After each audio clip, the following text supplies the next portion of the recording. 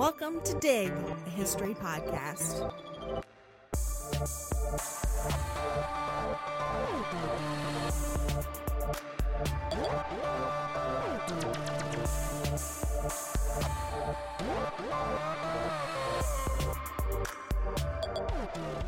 Have you ever looked at clothes from hundreds of years ago? Petticoats, breeches, waistcoats, wool dresses, caps, stomachers, etc., etc., etc., and thought, weren't they hot? In a world without air conditioning and clothes considerably more modest than our own, how did they tolerate warm weather? Well, a lot of the time, yeah, they were probably pretty hot and miserable.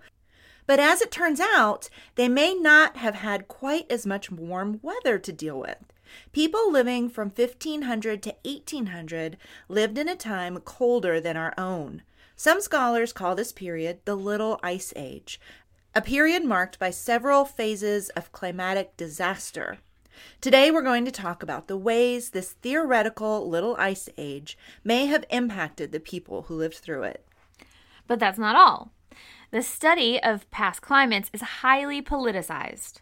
Historical climatologists argue bitterly, writing scathing critiques of each other's data and interpretations. I mean, it's really bad. I read a bunch of articles, and some of them, it devolves into name calling. It's really insane. Climate change deniers use historical climatology to argue that what the science community refers to as global warming is merely a natural climatic variation, while believers in global warming use stories of climatic disaster uncovered by climatologists as warnings of our impending doom. By far, the most hotly debated period in historical climatology is the Little Ice Age. It's not only the underlying cause of some of history's most critical moments, the Black Death, the 30 Years' War, the French Fronde, the English Civil War, and the French Revolution, just to name a handful. The Little Ice Age... You forgot the American Revolution. Oh, whatever. Good Lord. What kind of American are you? I'm not a very good American. The Little Ice Age is also an example of how current history can be. I'm Marissa. And I'm Elizabeth. And we are your historians for this episode of Dig.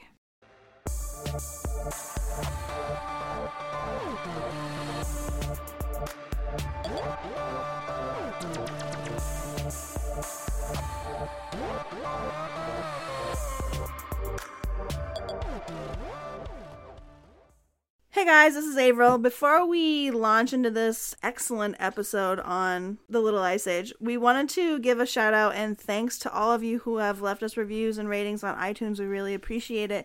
And in particular, we want to give a shout out to the super long one that Maria @ left us on September 6th, 2017. It's titled Too Legit to Quit. So you have 4 women doing a history podcast. Did I mention that they all have PhDs in history? Well, at this point, you should abandon my review and feverishly go to iTunes or wherever and download. Back? Okay. They have great banter and are quite funny. The podcast is very informative, not just your run-of-the-mill falsehoods I learned in 1983 history class in the South. Don't get me wrong, I had dedicated teachers who cared about my education, but they missed the mark in many cases with history. And the theme music is slammin'. The editing is top-notch, and the transitions are as smooth as the late Al Green.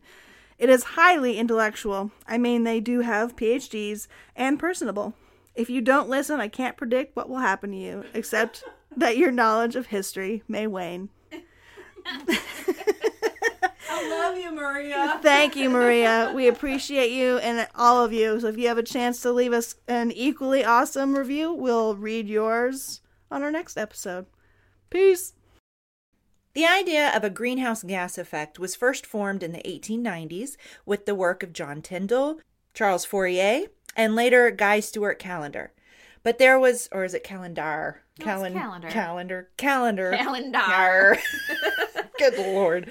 But there was little or no data to support the hypothesis until the Cold War, when scientists from around the world formed the International Geophysical Year of 1957 to 58, or the IGY.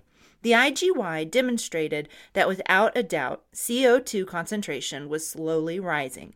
Since then, climate change has been one of the hottest topics in politics, the media, the dinner table. It's all over the place.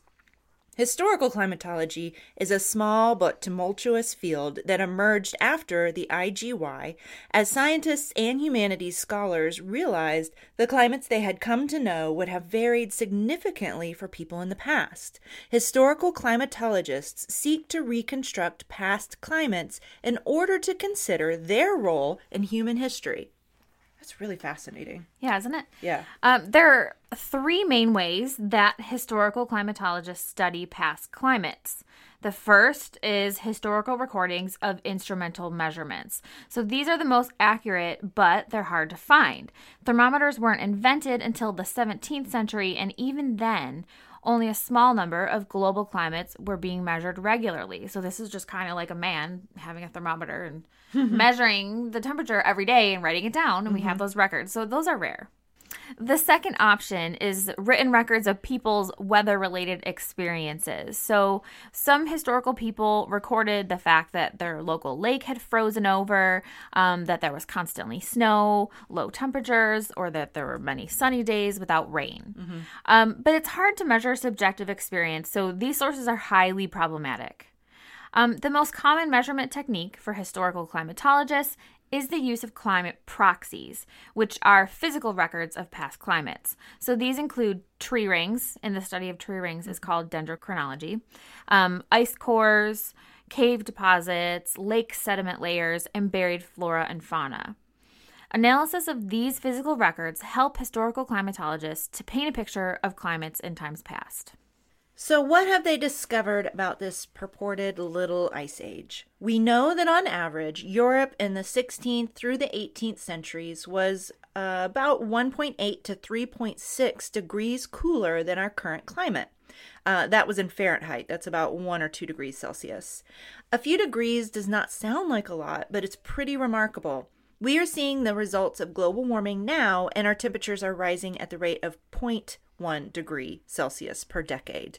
And we are seeing the melting of the polar ice caps, desalination of the ocean, more erratic weather events. So a few degrees is significant. Historical climatologists aren't totally sure why this period of cooling happened, but they think that lots of volcanic activity and solar forcing, which is a change in the ratios of sun energy that's absorbed or refracted by the Earth, they think that these may be the culprits.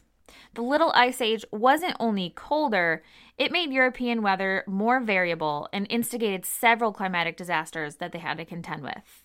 At the start of the Little Ice Age, Europe had enjoyed a century and a half of moderate, predictable weather patterns. The population had recovered from the Black Death, which had resulted in massive population loss the century before, and for the most part at this time, harvests were good. These are generally good things, but this upswing in population made land and space scarce, so people are getting more and more crowded, and this meant that they were vulnerable to the climactic disasters that followed. In the 1590s, the fun began. Several cold and wet springs and summers in a row destroyed European crops. In England, the 1590s were a time of crisis. With nothing to sell or trade for money and very little food making it to the market, Englanders entered periods of famine. Inflation destroyed their economies, many became homeless, and mortality rates jumped. Vagrants and beggars, vagrancy was illegal, occupied the muddy streets of London. Parliament passed the Vagabond Act in 1597 that legalized the transportation of criminals, many of them being those impoverished vagrants, to the American colonies or impressment into the Navy. Fearing unrest as a result of the vagrancy problem, Elizabeth I created poor relief legislation in 1598 and 1601. Some of these statutes remained law for hundreds of years until poor law amendments in the 19th century. The Poor Relief Act of 1598 created early versions of workhouses, the ancestors to the institution you'll find in Charles Dickens' books hundreds of years later. Over 2 million hectares, that's about 5 million acres, of formerly cultivated land was abandoned because of the inclement weather of the 1590s. The situation was no better in the Americas, where the English established colonies in Roanoke in 1585 and Jamestown in 1607. Climatologists used tree rings to recreate the climate endured by the Roanoke colonists. They discovered that the ill-fated colony happened to settle in the area 1 year before the worst drought conditions in the past 800 years. The drought lasted for several years, and it's thought to have contributed to the starvation and eventual disappearance of the Roanoke colonists. So that's some luck. Yeah. That you get there, Yeah. get there right, and you think, oh, this is the land of plenty or whatever, and you get there, and it's it's followed by 3 or 4 years of the worst drought in 800 years. Right. Well, and also you have to think of the starving times in Jamestown when Right. pretty much people were cannibalizing one Right. another. Right, and it's the same deal. It's slightly different geographical area, but it was having the same effect. Wow. Okay. So in December of 1592, there was a plague outbreak in London that killed 17,000 people in the city. God, that's a lot of people in one city. So yeah, that's about 7% of the entire city. Widespread poverty, malnutrition, and homelessness made this bout of plague particularly deadly. Fun fact, this is the time when Shakespeare's plays were being performed regularly in London, but the London theaters had to close down for a while because of the fear that public gatherings would aggravate the plague epidemic. Probably a safe assumption, actually. Yeah, really. Right?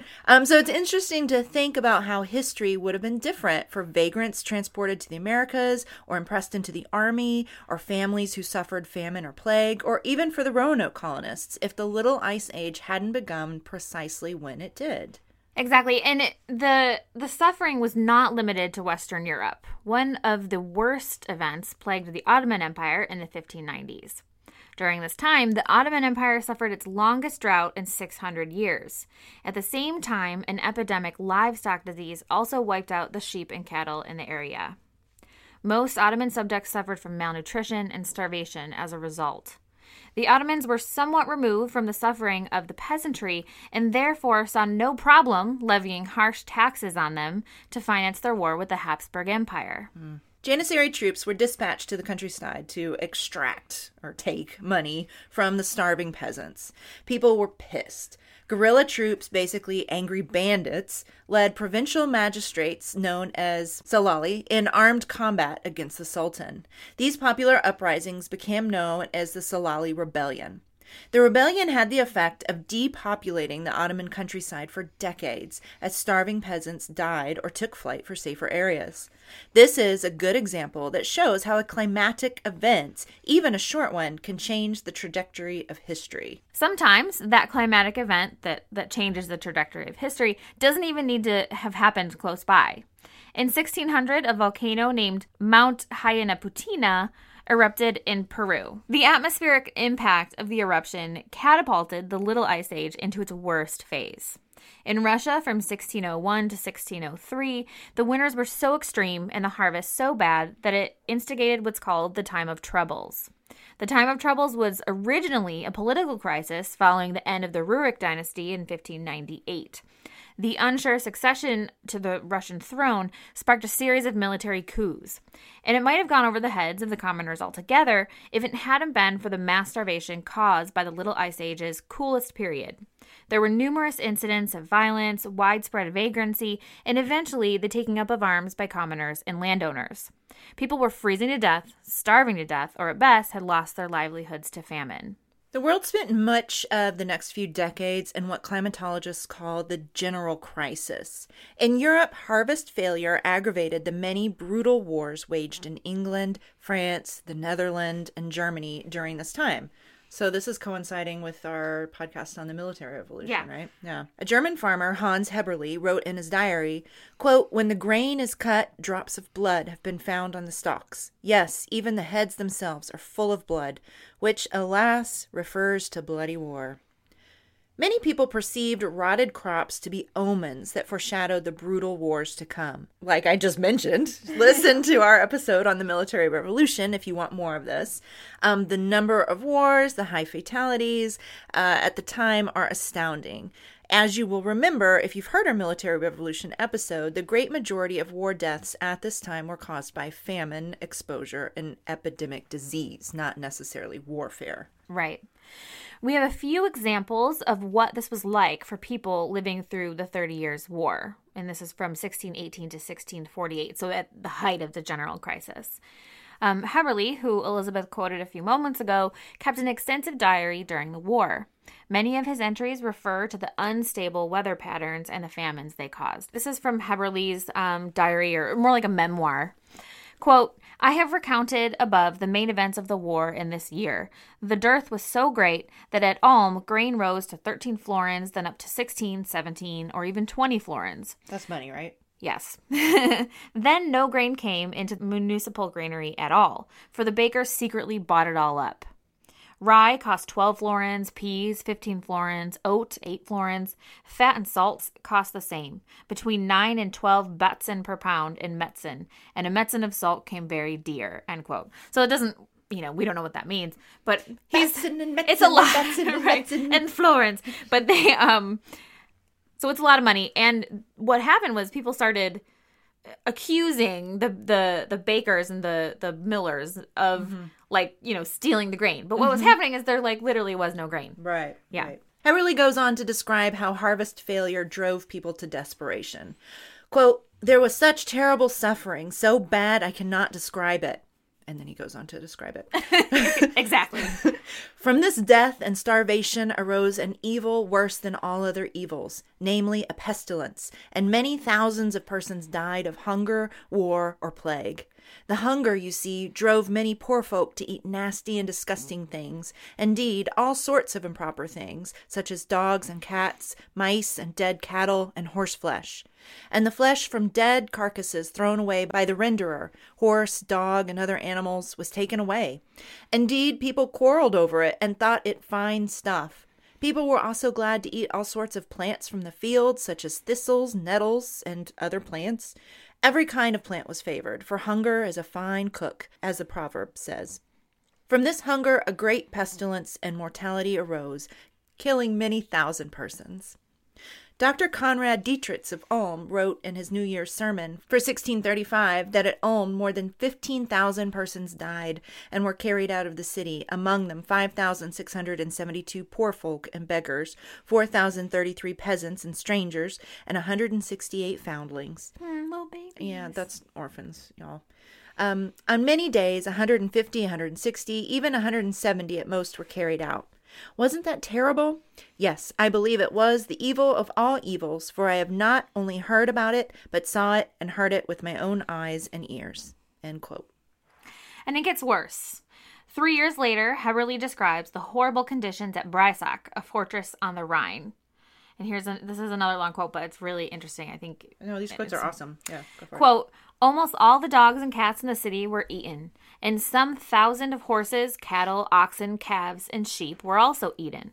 On November 24th, a captured soldier died in the jail, and when the provost went to bury him, he found that the other prisoners had taken his body, cut it up, and eaten it. The prisoners in the jail made holes in the walls with their fingers so they could partake of it. 2 dead men in the burying ground were carved up, and the entrails were extracted and eaten. 3 children were eaten in one day. The soldiers promised a pie maker's son a piece of bread if he would come in the barracks. When he entered, they butchered and ate him. On December 10th, in the Fischerhalden alone, 8 prominent citizens lost children, probably eaten, because nobody knew where they'd gone to. This doesn't count the strangers and beggars' children of whom nobody knew anything. In the square alone, 10 deaths occurred, not counting those found in the manure piles or in the alleys. On December 12th, another soldier died in the jail, and when the provost went to bury him, the others lying about fell upon the body, ripped it with their teeth, and ate the corpse raw. Oh my End God. quote. That makes the starving times sound like, Like a party. yeah, Jesus. So we give you these graphic descriptions so that you can get a feel for the immense suffering caused by the cold weather. Many of these societies had very little surplus grain. European farmers grew just enough to feed their own families and to sell to townspeople to cover other life expenses. When the springs were cold and wet, their crops rotted, and this was a matter of life and death for farmers and townspeople alike. Anywhere from 3 million to 11.5 million people died during the 30 Years' War. The great majority of these deaths can be attributed to the unrelenting cold, wet weather and harvest failures of the Little Ice Age. The Little Ice Age also spurred systematic witch hunts in the 1600s. European witch hunts peaked between 1600 and 1618. One of the most common accusations against men and women purported to be witches was that they caused inclement weather. And this is during that general crisis, basically. This new and exciting form of witchcraft strengthened the charges against supposed witches and gave villagers, who obviously weren't climatologists, an explanation for the harsh winters and strange weather anomalies they were witnessing. There were so many instances of bizarre weather during the Little Ice Age that people began to feel like the devil must be at work here. We have some excerpts from European chronicles that describe how villagers connected inclement weather with witchcraft. Quote, 1445, and this year was a very strong hail and wind, as never seen before, and it did great damage, and so many women, which it's said to have made the hail and the wind, were burned according to law, Jesus. End quote.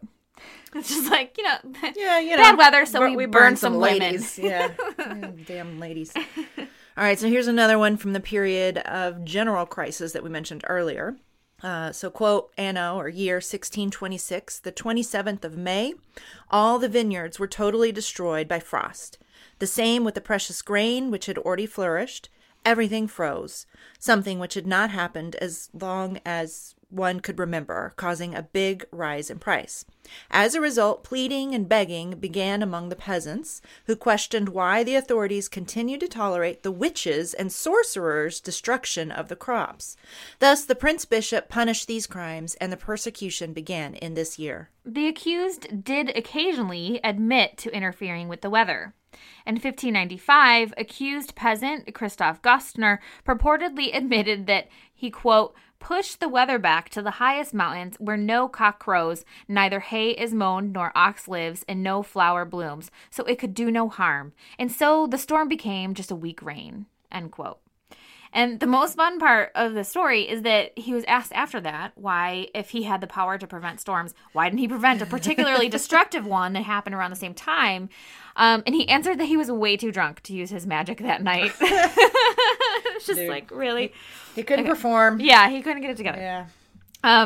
The last European witch execution happened in 1782, the same time that the Little Ice Age came to an end. And we're going to include a chart in the blog post that shows the lowest temperature dips of the Little Ice Age coinciding with the peak in witch trials. So interesting. So we want to mention that Europe was not the only part of the globe affected by the Little Ice Age. Scholars have connected many historical events with the climatic anomalies of the Little Ice Age. In the 1640s, an unprecedented period of cold, wet weather caused famine in Ming China. 1/3 of the population died in the various disasters that ensued. This was one of the most important reasons for the end of the Ming dynasty and the success of the Manchu Qing, who conquered the throne shortly after. The Qing were able to portray the Ming as having lost the mandate of heaven. To most Chinese commoners, this made sense. There could be no other reason why year after year of unseasonably cold weather was plaguing China. Surely the Ming had lost their divine support. In the West African Sahel, this is a zone of a transition between the Sahara Desert and the Sudanese savanna, so it's this sort of semi-arid place. The general crisis of the Little Ice Age wreaked havoc on the people living there. The cultures who lived there relied on the tsetse fly to protect their crops from pastoral invasion and desert raiders. The bite of the tsetse fly was fatal to livestock, so grazing animals and raiders who were usually on horseback usually avoided the Sahel because they didn't want their animals to die. Farmers were able to cultivate their crops in peace thanks to the tsetse fly. But during the Little Ice Age, drought plagued the Sahel, and the tsetse flies migrated south looking for a more favorable climate. Grazing animals and desert raiders quickly figured out that the tsetse flies were gone and that they could easily raid the crops of farmers in the Sahel. It was devastating for the region, causing famine and endless social conflict. Wow. The last phase of the Little Ice Age was particularly devastating to Asian regions. This was an incredible upsurge in El Niños that destroyed the monsoon cycles that India and Indonesian crops relied on. Millions of Indians under Mughal rule died of starvation in the 1680s. In Indonesia, the worst monsoon failures occurred right when the Dutch East India Company seized control of the region. Some historians have argued that the Little Ice Age played an important role in the European subjugation of India and Southeast Asia. Aside from the death and destruction and suffering caused by the Little Ice Age, it's interesting to think about the cultural implications of this cold, erratic weather. Art historians have identified an upsurge in winter landscapes during the Little Ice Age. Pieter Bruegel, his painting called Hunting in the Snow, it's probably a lot of you have seen it. It's an iconic image of the Little Ice Age in Europe. We'll put that in our show notes, too, so you can see it. Shakespeare's work also describes some of the weather anomalies caused by the Little Ice Age. In A Midsummer Night's Dream, the second act, Shakespeare describes warm winters, cold summers, hazy skies, and harvest failures. Writing in 1596, these strange weather patterns must have been on Shakespeare's mind. This is during that first initial crisis. Right. And I guess his kind of writings there show us that it's not just because it's called the Little Ice Age doesn't mean that it was like always snowy. It's more like weird weather patterns. Erratic weather. Yeah, so he's talking about, warm weathers and warm winters. Right. And I guess I'll just throw it in here now. We're also doing in this winter series an episode about Charles Dickens, and one of the things about his writing, we're kind of hearkening back to these older times, like a kind of, I don't know, nostalgia, right, for his childhood. Sorry, I accidentally touched it. I'm sorry. You are the worst. Sarah's the worst. I'm sorry. Just for the record. All right, so I'm not gonna redo that whole thing. I'm sorry. No, it's fine. It's funny. Anyway, before Sarah so rudely interrupted us. And so in his stories, a lot of scholars actually argue that, he was kind of hearkening back to a childhood, and even the childhood like his parents and grandparents. Right. How it was more snowy than it was in the middle of the 19th century. Right. So even things that we still associate with today, we're still kind of affected by this Little Ice Age. Yeah, absolutely. Anyway, all right. So wood became a much more scarce resource than it had been before. Colder days meant people needed more wood to burn as fuel to warm up their houses. Wood shortages caused exposure deaths and resource conflicts. Not to mention, the wood grew slower because of the unfavorable climate. Protestant pastor Daniel Schaller wrote in the late 1500s, quote, "The wood in the forest does not grow as in former times. It is a common complaint that if the world were to last much longer, it would soon eventually run short of wood and break down," end quote.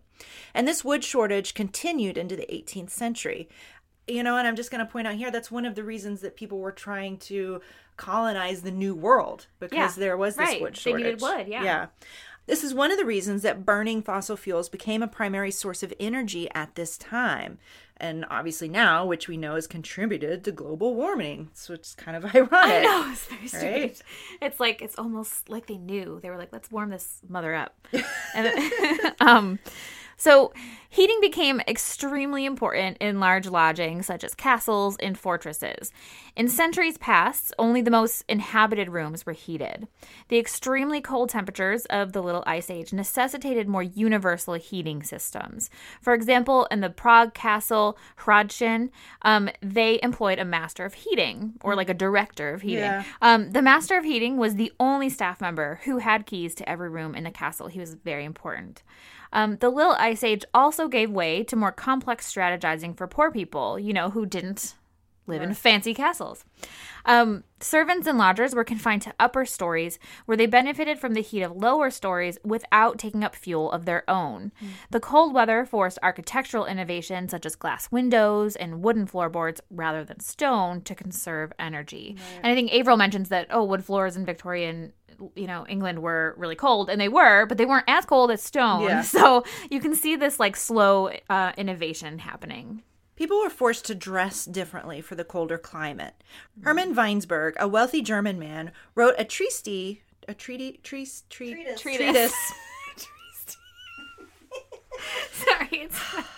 I know you get really mad. You don't have to get mad. It's funny. Just laugh at it. It's just funny.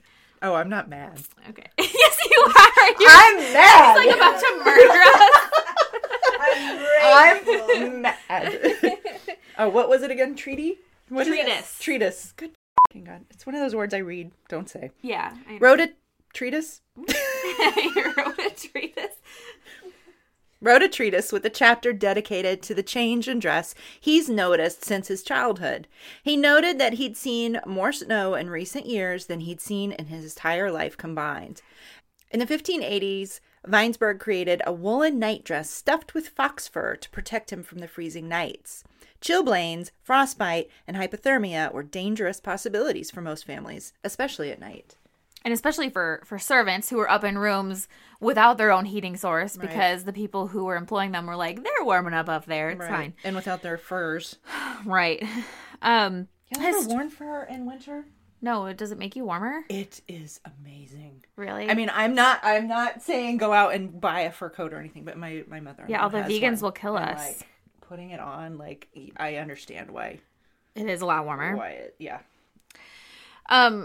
Historians have often connected 17th century clothing to religious conservatism, and this was certainly the case. We saw a theocracy in England and a surge of Calvinism on the continent. That surge of Calvinism that fueled religious pilgrimage to New England, as we know, as the Pilgrims. The 30 Years' War, that's a religious war. So there was a lot of this, there was this religious conservatism and strictness that was happening in the 17th century. Remember, the General Crisis was also the time of that mythologized plight of pilgrims arriving in New England, and you can picture them now with their long black dresses and coats and heavy wool stockings and caps and heavy petticoats for women.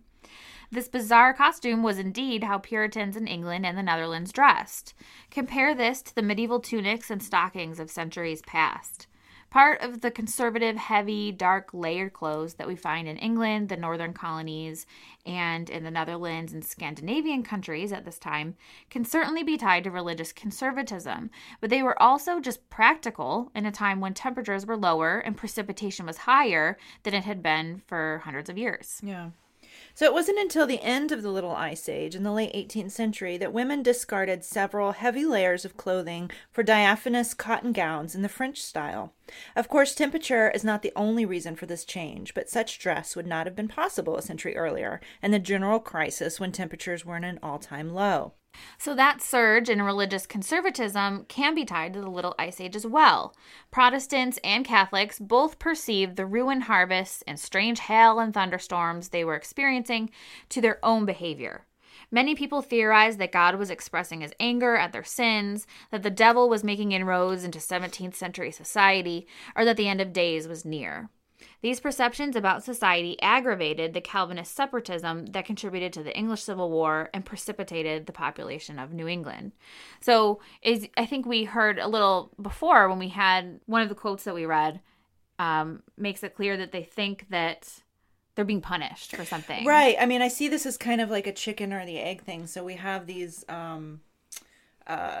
climate changes or weird weather or whatever. And so it actually causes religious upheaval, right? Because people are trying to explain what's going on in their world, so then and then you see like the Puritans and everything, and they're dressing modestly and this, that, and the other, but like which is a chicken or the egg kind of thing, and this is also the time when women were most heavily prosecuted for infanticide.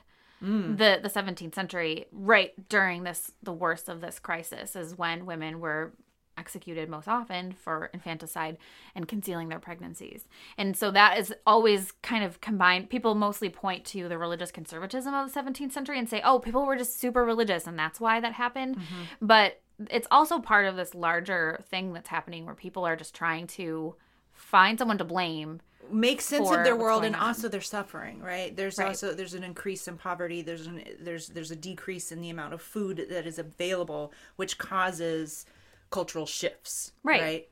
And so we see that played out. So it kind of depends, I guess this is a great way to talk about bias, because if you're looking at it from a climatology bias, right, then you're seeing this history being created by ecological movements, whereas if you're looking at it from a religious bias, then you're seeing these cultural changes happen from a religious movement, right? I don't know. It just depends on your discipline, really. Yeah, I mean, bias maybe isn't the right word, but the lens that you're using, right? And I think something that's interesting to think about, and that we've kind of touched on both sides, is whether climatic disaster is like a bad thing, and obviously cause lots of suffering, or if climatic disasters are responsible for spurring innovation, because we also have instances where people, they had to learn how to use fuel more efficiently Right. because they couldn't just burn whatever wood they wanted to. They were Right. running out of wood and they needed, it kind of forced innovation in certain ways. So that's something that historical climatologists specifically kind of argue about is like, is this a good thing? Is this a bad thing? And then what happens is it bleeds over into the thoughts of global warming. Mm-hmm. So is this sort of man-made climate change, is this a bad thing and we're all doomed and we're all going to hell? Yeah. Or is it going to force innovation? right. Or, like what's going to be Which it the already outcome? is, Right. obviously. Yeah. Yeah, it's fascinating. I can imagine. I can imagine the journals, these kind of, I don't know, historical climatologist journals probably get pretty heated. Yeah, they're just arguing with each other and being like, well, if they had actually read my paper, they would have seen this. It's really intense. And it's all over the place. So that's something we should kind of keep in mind is that the Little Ice Age is in many ways theoretical, and some people think it didn't happen. Mm-hmm. The general consensus is that it was a thing, but it's kind of up for debate, much like climate change is today. I mean, it is a thing, but Sure. it's something that people are still debating and arguing about. What I love too, I mean, in our current situation, like right now, the House just passed this bill that they're going to, tax graduate students tuition stipends, right? So this whole discussion right now about like the ending of, college education as we know it. And then some people are arguing, well, just put all the money into STEM, yada, yada, yada. And this is one of those examples where the humanities and STEM are really closely married, right? Right. These historical climatologists are actually going out and getting core samples, right? They're using this kind of data, to Right. make these historical conversations. Right. So I think And it's a great way to see that all of this is connected. Right. And it's important because their work tells us whether what we're experiencing now, whether it gives context to what we're experiencing now. It tells us, whether this is just a natural variation, which is something that climate change deniers argue, and most scientists have proven that that's not the case. But that it shows how people can kind of use history to support their own current politics. And I don't necessarily or even think... complicate it. Right, exactly. And I don't think that's necessarily, a bad thing. It's just... It can be used for evil, though. It can be used for evil. Do y'all have anything to add to this? I think this is an interesting conversation. Y'all are just... Sorry. Yeah. I was shamed. I was told not to make noise. Oh, okay. Fair enough. Fair enough. All right. Well, thanks, Marissa. This was an interesting. I don't know nothing about science. Yeah. No. I don't know nothing about science. This was fun. I liked this one. This was good. Yeah, no, that's and I think it connects really well with all the rest of our episodes in our winter series. And Because so it's we'll, cold and wintry. yeah, because it's cold and wintry, and So y'all download those other winter episodes. yep. And you can get our show notes for this episode. We'll have that Pieter Bruegel painting that I mentioned. It's something Which you one might not is it? think of it What now. does it look like? It's like, I don't know, it's like a winter scape with, there's like ice skating, and then there's like hunters who are hunting in the winter. You might recognize it if you Yeah. it's familiar to me, but Yeah. I have a minor in art history, so maybe that's why. Yeah. Yeah, I'm fancy. Oh, yeah, so, la-di-da. yeah. But, yeah, you can go and take a look at some of those winterscapes that we'll show you at digpodcast.org. So All right. Follow us on Instagram, Twitter, Facebook, Pinterest at dig_history. and review us on iTunes. Now. Interview us on iTunes? Review us on Review iTunes. us on That's what I iTunes. heard too. I said interview Diagonally. and interview us on iTunes and rate and review. Right in On review. iTunes. All right. We'll See catch ya. you later. Bye. Thanks. Killing many thousands person. Killing million. Killing mil. Sorry, Kenny killing. Kenny killed. Come on, man, get your down. Jeez. Pull them britches up. Is that a coffee cup? It is. Yep, It might be a little it's bit slightly moldy. moldy. Ew. Oh, Barfarama.